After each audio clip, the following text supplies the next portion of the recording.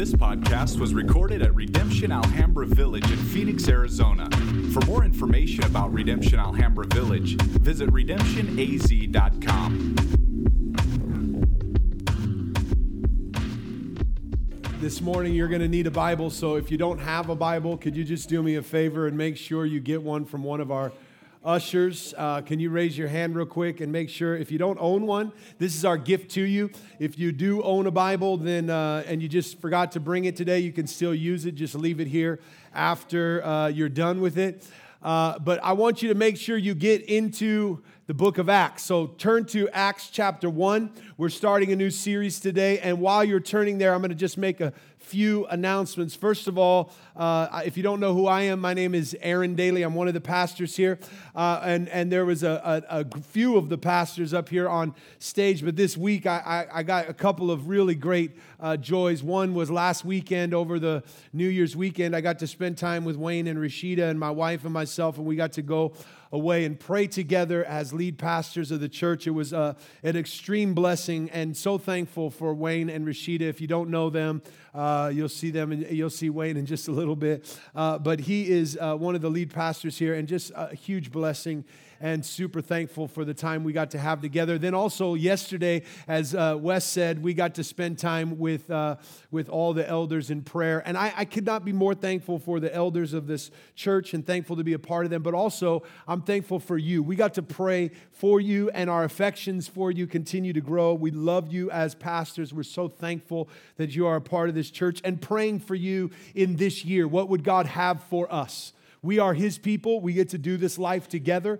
and we're praying, what would God have for us? And I just want you to hear from me that we love you guys big time. A couple of quick announcements that I would want for you to hear and even be a part of is that we are doing a baptism on January the 29th. If you haven't been baptized or you're wanting to be baptized, make sure you sign up. We'll put the information on Facebook for there to sign up. You have to share a short testimony, and you'll be able to talk to one of the pastors. We make sure you know and understand what is happening there, just a conversation. But that will be on January 29th as Pastor Wayne will be talking about baptism that day, and repent and be baptized. So it's going to be a big day for us as we enter into that Acts time. We wanted to do baptisms that day. Instead of just talk about it, why don't we see it? Amen. And so if you want to be a part of that, we would love for you. Ask questions if you have. Ask Pastor Wayne or myself if you have questions. Two more things real quick. If you're wanting to be a part of a men's group, we have something called Act Like Men. It's on Monday nights. Dave Willis, I don't think is in here, but if you want information, let us know. Email us. Get a hold of us on Facebook, and you can find out information. We'll also be announcing it, or just show up here tomorrow night. I think it's at 6:30, and they go through some things together and hold each other account. There's a lot that's involved. Just ask some questions. The other thing is for women, there's a night of prayer and fellowship, and kind of much the same on Friday nights. Rashida, I don't know. Yeah. Miss Rashida, First Lady Rashida, she's running that, and if you have questions, please talk to her, but those are coming up. Also, we'll have all of our announcements online. Make sure you're in your RCs. There's a lot of things taking place. Be plugged in to community. Don't just kind of observe us, because if you just watch us too closely through a microscope, you'll always find things reasons and things by which you would just disqualify yourself and pull out, and I don't want to be a part of that. But if you dive in and just love people and be a part of community, you're going to see the Spirit of God moving in your life in really fresh and real ways. So be a part of those things. All right. No better way to start the book of Acts than by standing together as we read Acts chapter 1, verses 1 through 11. We're just going to dive right in. And the reason why we stand, and I want you to remember this, is because this is God's word. We're standing in respect and listening and hearing God's word. In the first book, O Theophilus, I have dealt with all that Jesus began to do and teach until the day when he was taken up, after he had given through the Holy Spirit to the apostles whom he had chosen. He presented himself alive to them after his suffering by many proofs, appearing to them during 40 days and speaking about the kingdom of God. And while staying with them, he ordered them not to depart from Jerusalem, but to wait for the promise of the Father, which he himself, you heard from me, For John baptized with water, but you will be baptized with the Holy Spirit not many days from now." So when he had come together, they asked him, "Lord, will you at this time restore the kingdom of Israel?" And he said to them, "It is not for you to know the times or seasons that the Father has fixed by his own authority, but you will receive power when the Holy Spirit has come upon you, and you will be my witnesses in Jerusalem and all Judea and Samaria and the end of the earth." And when he had said these things, as they were looking on, he was lifted up, and a cloud took him out of their sight. And while they were gazing into heaven, as he went, behold, two men stood by them in white robes. And he said, "Men of Galilee, why do you stand looking into heaven? This Jesus who was taken up from you into heaven will come in the same way as you saw him go into heaven." This is the word of the Lord. You may be seated. As we start this series together, it's hard for me to express how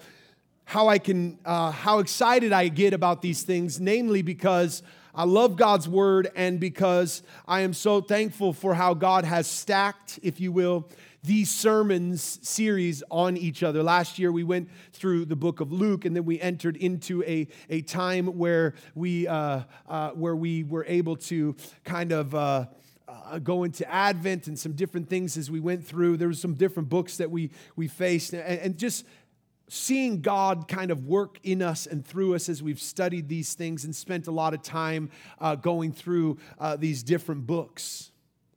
But as we move into this book of Acts, it's interesting to me that we just got done with this embodiment series and all that God was speaking to us in that, as to be in the church and to living these things out, to embodying the works that God has done in us and through us, and to live out these kinds of things, and then to move into the book of Acts as we are doing what we talked about through those embodiment things, to walk in these ways, to see how God is speaking demands something. If you believe that God is speaking like I do, it demands a couple of things of us. One, it demands that we listen, and two, it demands that we obey. And it's always going to demand that. If we believe God is speaking, then we need to open our ears and we need to obey that which God is speaking to us. And so as we enter into this, my prayer for us as a church is that our ears would be open and that we would be quick to obey and put into action that which God has commanded of us. This book starts out in verse 1, and it says, "In the first book, O Theophilus, I have dealt with all that Jesus began to do and teach until the day in which he was taken up and given commands through the Holy Spirit to the apostles from whom he has chosen." What's that first book? Well, we could just look back to Luke chapter 1, and I want you to look at Luke, which we spent, I think, a couple years ago now, studying this. Luke chapter 1, I want you to look at this writer, Luke, and I want you to see this kind of continuation of what he is saying in verse 1. He says in Luke 1, "Inasmuch as many have undertaken to compile a narrative of the things that have been compiled among us, just as those who from the beginning were eyewitnesses and ministered of the word have delivered them to us, it seems good to me also, having followed all things closely for some time past, to write an orderly account for you, most excellent," here's that guy again, "Theophilus, that you may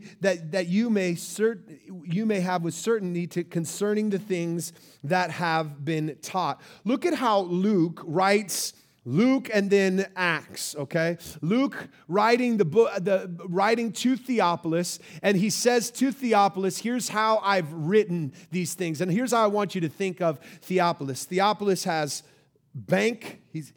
he's bankrolling Luke, if you will, to go and use his investigative skills to go in and to compile this narrative of who is this Jesus and how is this Jesus working. And so Luke is writing back to Theophilus and saying, here's what I have done. Here's what your money, here's what your bankroll has helped me to do, to accomplish this task, to go and first to be with the eyewitnesses. And what he's saying is, I'm doing historical work. I'm interviewing, if you will, will, and walking with and talking with eyewitnesses, those who knew Jesus, those who walked with Jesus, those who saw Jesus. So he's taking what is handed down, what it says in verse 2, and he's guarding carefully this eyewitness account of this man named Jesus. Second, Luke says he's doing an orderly, that many things were undertaken to draw up things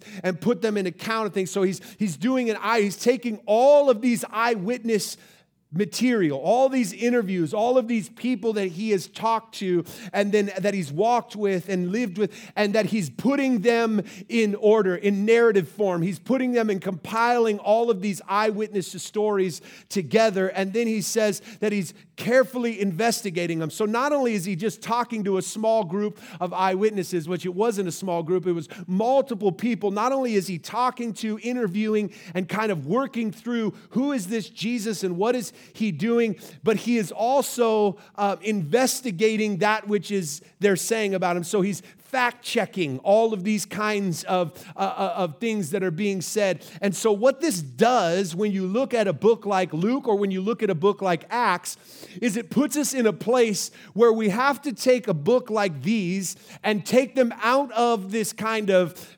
fictional reality or something where we would look at it and just kind of go, oh, those are good stories, and maybe they're fabricated and kind of, embellished and kind of put together, and it's just kind of this fantasy world and things that didn't actually happen. And it puts right in front of our face from the very beginning of Luke and the very beginning of Acts that the way in which these things were written were done in a very historical and a very investigative and done in very careful ways, so that these stories were told with accuracy, and that these stories were told and checked and investigated, and that these stories are compiled in such a way in which we can see and understand the things in which Jesus has done. What this does is put in right in front of our face. We can't put it in that category. So now we can either look at this and see these stories and go, I don't believe this, or they're just straight out lying, or I believe it.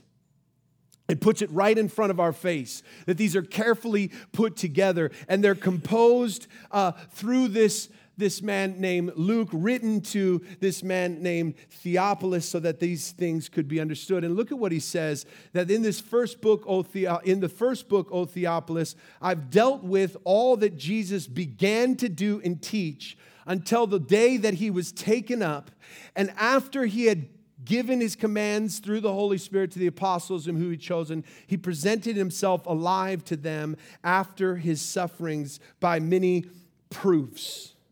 You see, the purpose of Acts, and what you're going to see happen as you go through a book like Acts, is that Luke is taking what has began in Jesus. So you just put it this way, in the Gospels or in the Gospel of Luke, Luke is saying this is what Jesus did in his earthly personal ministry, incarnation. He came into this world. God became flesh, dwelt among his people. Jesus did things and taught things. And now what Acts is not a book about the church or the Acts of the Apostles.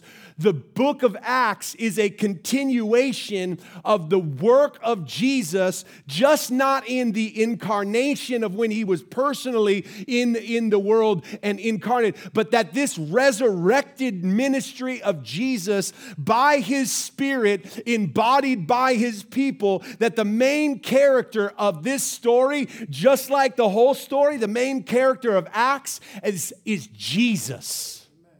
And that this is a continuation of the ministry of Jesus. That Acts is about the ministry of the resurrected Jesus. Luke may be the ministry of the incarnated Jesus, the one who comes in and takes on flesh and dwells among, but that Jesus, now resurrected, what it does is it demands this, because many of us, if we're honest in this room, when we read Scripture, when we study Scripture, when we interact with Scripture, we treat Jesus like a historical figure. Somebody that we look back upon, we study his life, we study his teachings, we study his works, we study his death, we look at what he's done, and we look back and we go, man, Jesus, he was a good guy. rest in peace, you know. He was a good guy. He did good things. And we look at him as a historical figure, and we leave him back in those times saying that is where Jesus is, and that was a good guy, but I can't be Jesus. And we leave Jesus in history. But the reality of what Acts does is pulls the historical Jesus into a contemporary Jesus who is alive and at work now. John Stott says it this way: this is the kind of Jesus we believe in, who is both the historical Jesus who lived, but he is also the contemporary Jesus who lives and who is alive. And what we are studying here is not the church. We're not studying just the star has not moved off Jesus and now all the apostles, they're the stars and they're the ones who we need to study. No, what we're looking at as we look through Acts is we're looking at the resurrected, alive Jesus who has imparted his spirit into his people, and those people are to be that display of the resurrected Jesus, that he is still alive and still at work and still doing what he did when he was on this earth. Jesus is alive. I'm going to say that again. Jesus is alive. I'm going to say a little bit more Pentecost in me. Jesus! Y'all don't get it. Y'all don't get it this morning. Somebody better help me. Wayne, where you at? Jesus! He's alive. And here's what you got to do. Thank you, BB. You helped me out. I kept trying to drag it out of you this morning. Jesus is alive. And here's what you have to understand. The first few verses is Luke saying, let me just recap in 4 verses what I ended Luke with. And here's this reality. Let me just go historical and prove it. Jesus died, and he rose again, and he revealed himself with many proof. At that he came and hung out with his apostles and his people for about 40 days in flesh after his resurrection, talking to them about the kingdom, saying you don't just have disciples saying, hey, Jesus rose again, and we just know it. Well, how do you know it? Just because we know, his kind of spirit has ascended and he's just rose again. No. Because we hung out with him for 40 days after his death. He talked to us. We touched him. He talked to us about the kingdom, and not just his apostles. He revealed himself over and over and over and over again to many eyewitnesses. And these are the people that have been hanging out with him. And this is what it says. There's much proof to the reality that this Jesus who was dead is now alive. One of the things that I think is interesting is that when we preach the gospel, we emphasize, and I won't say overemphasize because I don't think you can ever overemphasize this. We emphasize, though, the cross, the suffering and the death of Christ. We emphasize what he has done on the cross. And I'm going to tell you this, you can't overemphasize it. The work that Christ has done upon the cross is so dynamic and powerful and necessary that you can't have the resurrection without the death of Christ. What Christ did on the cross is powerful, but what we don't talk about enough, if you will, I think we underemphasize, and we shouldn't, is that in the preaching of the gospel, there are more than just one event. There's not just the death of Christ. There's the life, the death, and the resurrection. That when you hear the gospel being preached according to Scripture, those things are going to be declared. His life, his death, and his resurrection. Those events are going to be declared. And the reason why I think now, it's not a lack of understanding. The reason why now I think we like to hone in onto the death of Christ and not emphasize his resurrection is because when we talk about his death, we get to focus on how much grace he's poured out upon us, how much forgiveness he's given to us, the work that he's done to pay for us and save us, the debt that has been canceled, and that we love to to meditate on those things as we should. But I think why we leave out his resurrection is because what ends up happening is now it's not just he's forgiven us of sin, now it's he's conquered sin. The resurrected Savior has conquered sin, and now he's not just Savior, he's King and Lord, seated at the right hand of the Father, and that this Jesus, who is Savior, is Lord of all, that he's conquered sin. And the reason why we want to just talk about kind of his death and what that has accomplished is I think we just have this reality that the greatest gift that we can have in Christ is forgiveness. Forgive me, Lord, but don't tell me what to do. Forgive me, Lord, but don't be my king. Forgive me, Lord, but don't have rule and dominion and reign over my life. Forgive me, Lord, but don't put yourself in a position where you've conquered and defeated. Forgive me because I'm going to do it again. I'm going to need your forgiveness again. But I'm not going to submit to you or surrender to you as the resurrected King who is seated at the right hand of the Father.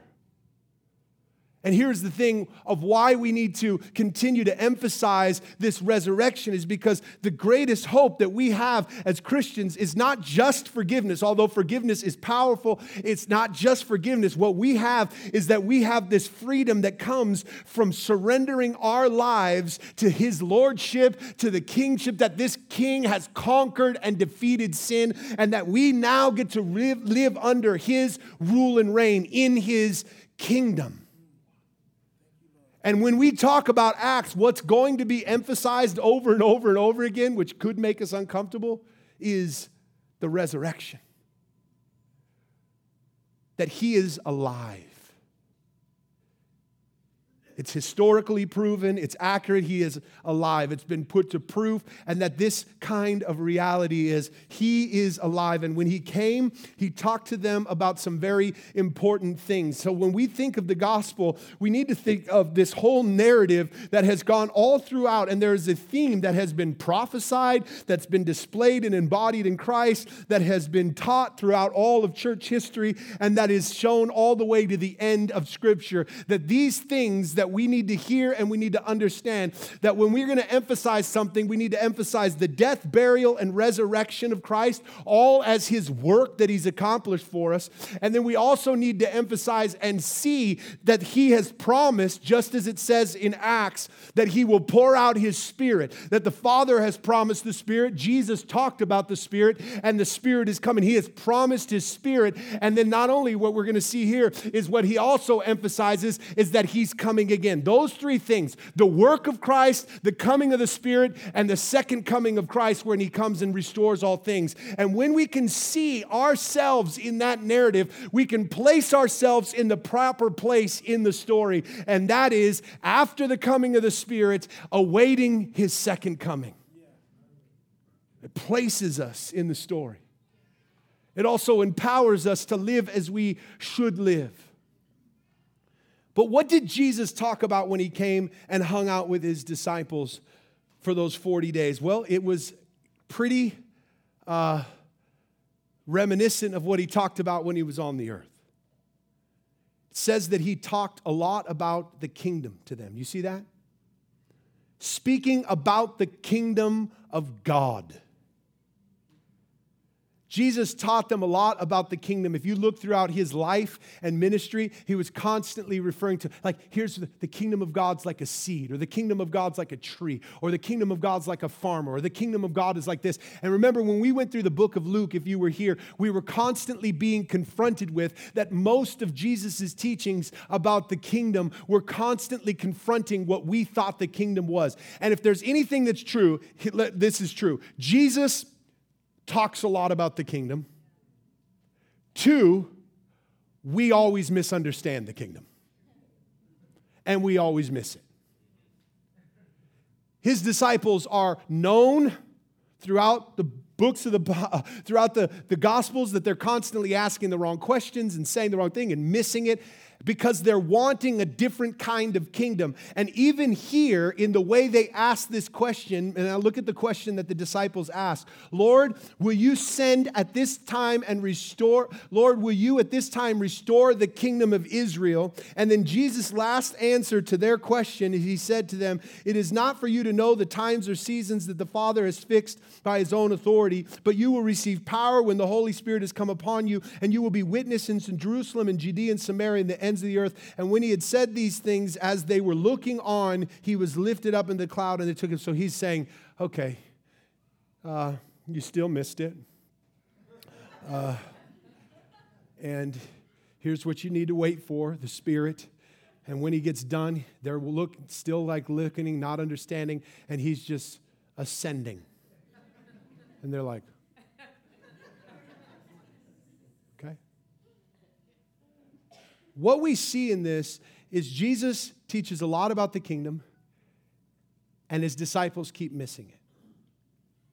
And I think it's funny because we look back at this and we go, how could they keep missing it? How could they keep missing it? But I hope that what we see in this is that we keep missing it. Here's where you're going to see, I like what John Calvin said when he, commentating on this part, he said, in this question, there are as many errors as there are words. Even in the way that this question is asked, there are as many errors as there are words. Lord, will you at this time restore the kingdom to Israel? And here's kind of at least 3 of the mistakes that they're making throughout all of the Gospels and then once again in this last question. One is, and I put this word up there, one is this word powerful kingdom. Now, I chose this word powerful kingdom on purpose, not because I don't think the kingdom is not powerful, and you're going to see throughout all of Acts that the Spirit of God comes and moves in very powerful ways, but just because I think what you end up seeing throughout all of the book of Luke and all the other Gospels, and then even in the book of Acts, and even in this question, is that the way we define power, the reason why we miss the kingdom is because we're looking for worldly power rather than the Spirit's power. I'm going to say that one more time. You can say amen. I'll just say amen. Amen. We're looking for worldly power rather than the Spirit's power. Now hear me on this. What they were asking for, and if you remember the study, they were believing that what the Messiah was going to do was going to come and restore political, earthly kingdom that was making Israel a powerful nation and a righteous people where the unrighteous people would be destroyed. So they're thinking the Messiah is going to come, overthrow the Roman government or overthrow these governments of the world and establish his kingdom, this political kingdom. And because they were looking in the realm of where political power, financial power, if you will, or this power that they believed came through the law, they would look at these things and they would say, are you going to come and do that? Are you going to restore that? Powerful. We look back and we go, man, how could they miss it? And I just want to take a minute and comment. I think this is why many of us in America who are a part of the evangelical political party, if you will, are freaking out at this time. It has nothing to do with our faith. It has everything to do with our Christianity has become political. And we are so used to being in, and I'm putting quotes carefully, a Christian nation where Christians have been in power and Christians have been the ones whose votes and positions, or this is what we believe, are the ones that are ruling and guiding our nation, that we really believe the way to bring it back into power. And when we say power, in order to make America great again, we need to go back to our Christian roots. And Christian roots means this: we have more money, we have more guns, and we can protect ourselves and kill anybody else who's coming after us. Our power is so rooted in our belief of what power is, money and politics. And so we believe in order for us to get back to that place, we need to return to our Christian roots so that as Christians, we can have more money, more power, more government. And what Jesus needs to come do, and the evangelicals need to rise up, and we need to get the right people in place, and we need to go back to where we have power again. And the reason why we're freaking out is because we're seeing that Christianity is starting to be pushed to the margins and it's not as popular anymore. So what we're freaking out about has nothing to do with our faith. It has everything to do with our position in this world, in a position of power or a position of margins. We freak out.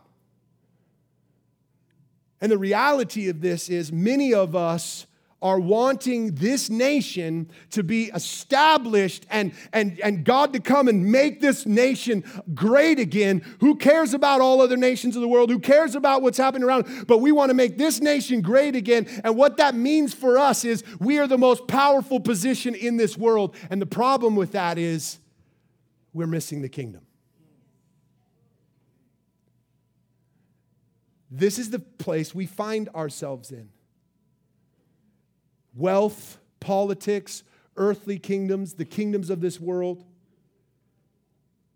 We want to be powerful. The second thing that you see happen is not only do we want to be powerful, what ends up happening when you go after power is you make your kingdom divide along the lines of racial and cultural powers. The noun Israel showed that they were expecting Christ's salvation to belong to one race, one culture. The people of Israel, they were still thinking that God was going to establish his kingdom in the old covenant as a distinct cultural nation state, that Israel was going to be placed in that position of power. And what we end up seeing here is when we make the kingdom of God about our positions in power and righteousness and law and unrighteousness and all these kinds of things, what ends up happening is we end up dividing over racial cultural lines. Acts is going to push big time against this. You literally have to rip Acts out of the book if you don't really like the fact that Christ's major work throughout the books of Acts is bringing all nations into this kingdom. And that the church's biggest wrestle throughout the book of Acts and all of the New Testament books, this burning question is, how do you take all these people who have been divided for so long and make them one? It's hard for you to really convince someone that the gospel really, really, really, really works and brings unity when the church in our nation is more divided than most other places. See, listen, I look at it and people are like so shocked. They go, oh my gosh, I can't believe, man, this year we've just became more divided than we ever have become in a nation in this world. I just can't believe how divided we really are. And mostly those are people who were in positions of power, but those who have been in positions of minorities, and they're just going, how are you shocked? This has been our reality for all of our life. They're just going, where have you been, right? And the reality of that has been, what has not shocked me is how divided America is, because even if it's a facade of unity, it's not true unity that comes only through this one. But where we have really been exposed is how divided the church is. That's where we've really been exposed. We don't live in a nation or in a world where there's just one type of people, one nation. This is a nation made up of all kinds of nations and all kinds of peoples, and you live across the street and next door to, you work with, you go to school with, people from all tribes and all tongues and all around us. In order for us as a church in our world to be mono-ethnic, one culture, one race, one color, one creed, one gender, whatever it is, in order for us, in order for us to do that, we have to literally huddle and get away from everybody else. We have to. So when the church is in these places where we're trying to declare a gospel that brings all people together, and all we can do is gather with people who look like us, our gospel is very narrow and admittedly racist. What else? What else did they miss it? They're saying at this time. shows us that they did not understand that the kingdom was going to come in this very different way. It was going to come through the embodiment of Christ, coming into this world, dying the death, paying the price, raising from the grave, ascending to the right hand of the Father, and that he was patiently waiting to return when the Father would send him again to make all things new. And they were thinking that all of it was going to be now, instead of asking, how can we faithfully live as witnesses of your kingdom? They're wanting all that will come in Christ's second coming to happen now. Which is much of our problems still. That instead of living faithfully amongst the already not yet or the brokenness of this world, what we are trying to do is have it all now. How do these kinds of kingdom mistakes affect us? When we make these kind of kingdom mistakes, instead of seeing a kingdom like a seed, instead of seeing the kingdom come small and is planted deep in our hearts and takes root and bears fruit, instead of seeing the kingdom as this gospel that brings all peoples in and that it creates this new family, instead of being a people that are just trying to get all that is there now, what does it do? What does that do when we make these mistakes? I'll tell you three things it does. First, when you miss and you're going after worldly power, what you miss is the Spirit's power. That's what you miss. As you're after worldly power, as you're after those things that you think will bring you power, what you miss is the Spirit's power. And that's what Jesus said to them. You will receive power when my Spirit comes upon you. That the power that Jesus is going to give to us is going to be a power that comes from His Spirit. That power that comes from His Spirit is going to come on us, and that Spirit is going to indwell us, and that Spirit, that same Spirit that dwelt in Christ, is going to dwell in us, and that same Spirit is going to take on, as you see throughout the book of Acts, the people of God living in very faithful ways, living amongst painful and broken times, being a witness of the kingdom, the Spirit of God doing faithful things. And that is why when we as the people of God are operating in the Spirit's power, it is Jesus who gets the glory for it. Can you say amen to that? They will see our good works, and who? They will glorify the one who gave it to our Father and who is in heaven. What do we miss? We miss the Spirit's power because we're after worldly power, possessions, authority. What else do we miss? We miss His people. That's why many of us make the gospel about me personally rather than about His people, because it's far more narrow to just make all that Christ has done just for me. That way I don't have to be brought into the family. That way I don't have to worry about the unity and loving other people and being involved in hearing from other nations, tribes, and tongues, and being in the church that is far more communal. We miss God's people. You miss His Spirit and you miss His people.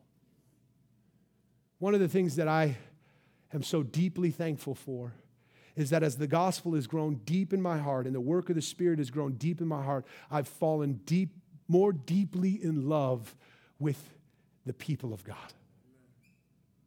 And not just people who look like me.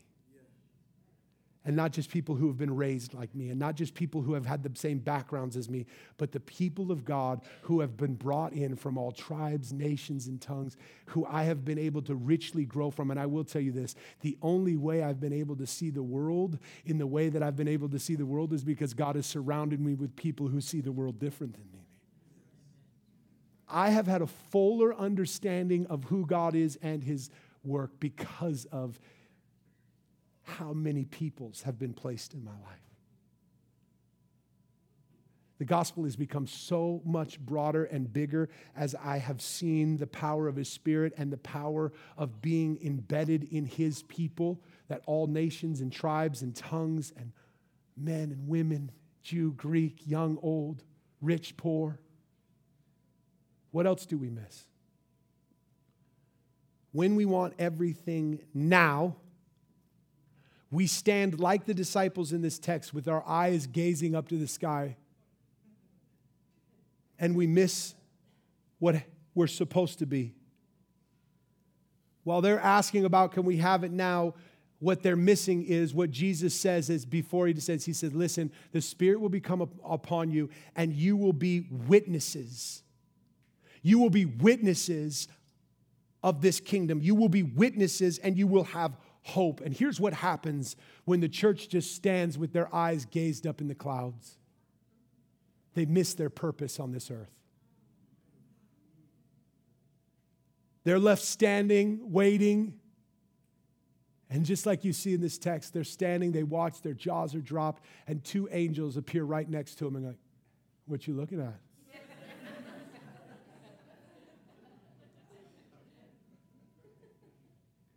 The picture to me is ironic.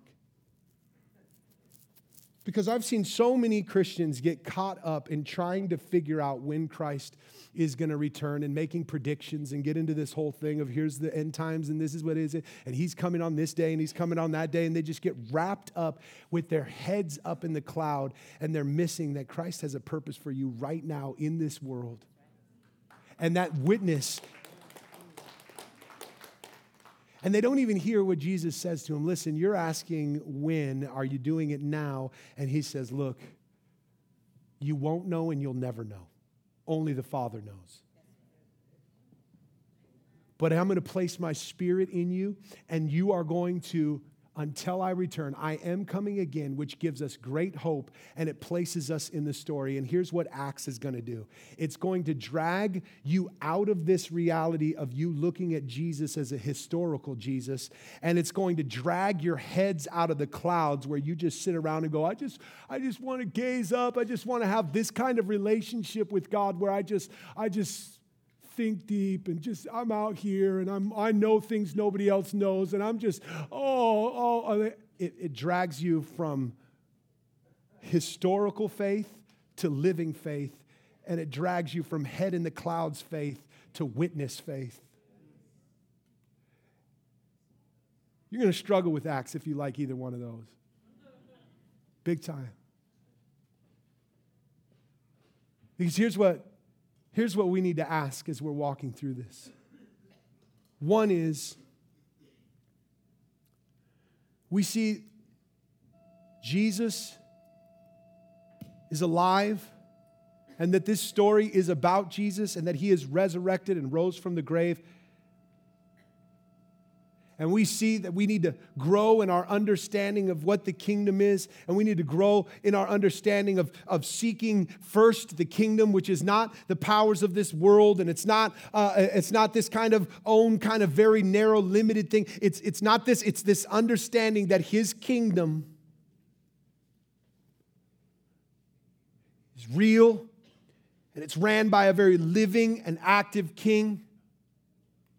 And we should see that we do have power, but that this power that we have is a power that is confronting the powers of this world in this way. That these powers that the Spirit has are confronting the very things that people call power, that people place in positions of power, and it puts us in a spot where we don't often find ourselves throughout history if we're really living out this kind of faith. At the center of power, we often find ourselves in margins and persecuted, in suffering. We often find ourselves in those places, prophetically speaking, into places of power as a witness to the light, to what the true power is. And that this gospel is a gospel for all peoples. This gospel is taking those who were far off, and what Christ has done is now he's made us all family. You're going to see all the way through the book of Acts this very prophetic community who lives as one people, as a family. You see the tensions of this. You're going to see tensions all the way through it. But you're going to see the Spirit of God faithfully working through the work of his people, his apostles, his leaders, his teachers, and the people of God as they wrestle with what does it look like as all these peoples come together. And here's what else you're going to see. You're going to see the church living on mission. You're going to see them serving, living with purpose. You're going to see them growing. You're going to see them scattering. You're going to see them facing, and you're going to see the gospel penetrating very hard places and very soft soil. You're going to see the people of God being used. And here's what Acts is going to do. It's going to beg us to ask this question. Do you have a living, active relationship with Christ where the Spirit of God is moving in you every day? Or do you just have a historical understanding of who Jesus was?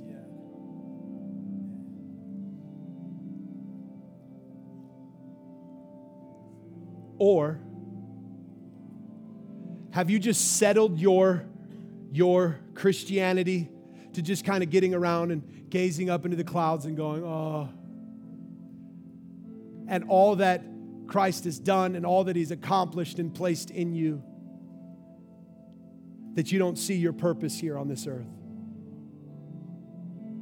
That the greatest evidence that Jesus is still alive is still the same thing. He hasn't changed the plan. It's the church submitted to Him as King, living out His very purposes in this world. It's going to push you out. It's going to have a faith that's living and active, and you're going to have a faith that is displaying and walking in. Let's pray for that today. Jesus, thank you for all that you've done for us and all that you're doing in us as a church. Lord, I'm asking that this year as we dive into this book together, that you would make this living and active in us, that we would be a people who would not just be missing the kingdom and pursuing worldly powers, that we would not be enamored with those things, but Father, that you would show us what the true power of your Spirit is. Lord, that you would show us our purpose here on this earth, that we would not just be caught with our head in the clouds, but God, that you would make us a faithful people. Lord, no matter what comes, no matter what persecutions or confrontations we have, no matter what it is, Lord, I pray that people would see. They're not perfect, they don't have everything in order, but the Spirit of God is at work doing His thing amongst His people. It's messy, but it's God's work by His Spirit. Jesus is the star. Let us be a community centered around you, gathered together because you have brought us together, doing your work because you have work to do. In Jesus' name.